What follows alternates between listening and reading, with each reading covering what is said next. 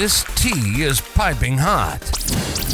Get the latest celebrity news first, all day long, with hot headlines from OKMagazine.com.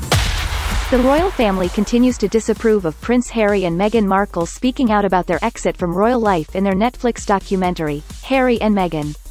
The general consensus amongst the royals is that Harry and Meghan aren't doing themselves any favors by speaking out about the family, and that they're digging themselves into a deeper hole with these tell-alls, an insider spilled. In other news, Bruce Willis is reportedly getting excited about becoming a grandfather after rumor Willis revealed she is pregnant with her first child. Despite his declining health due to his aphasia diagnosis, the former actor is happy about becoming a grandpa, a source said. He loves having a big family.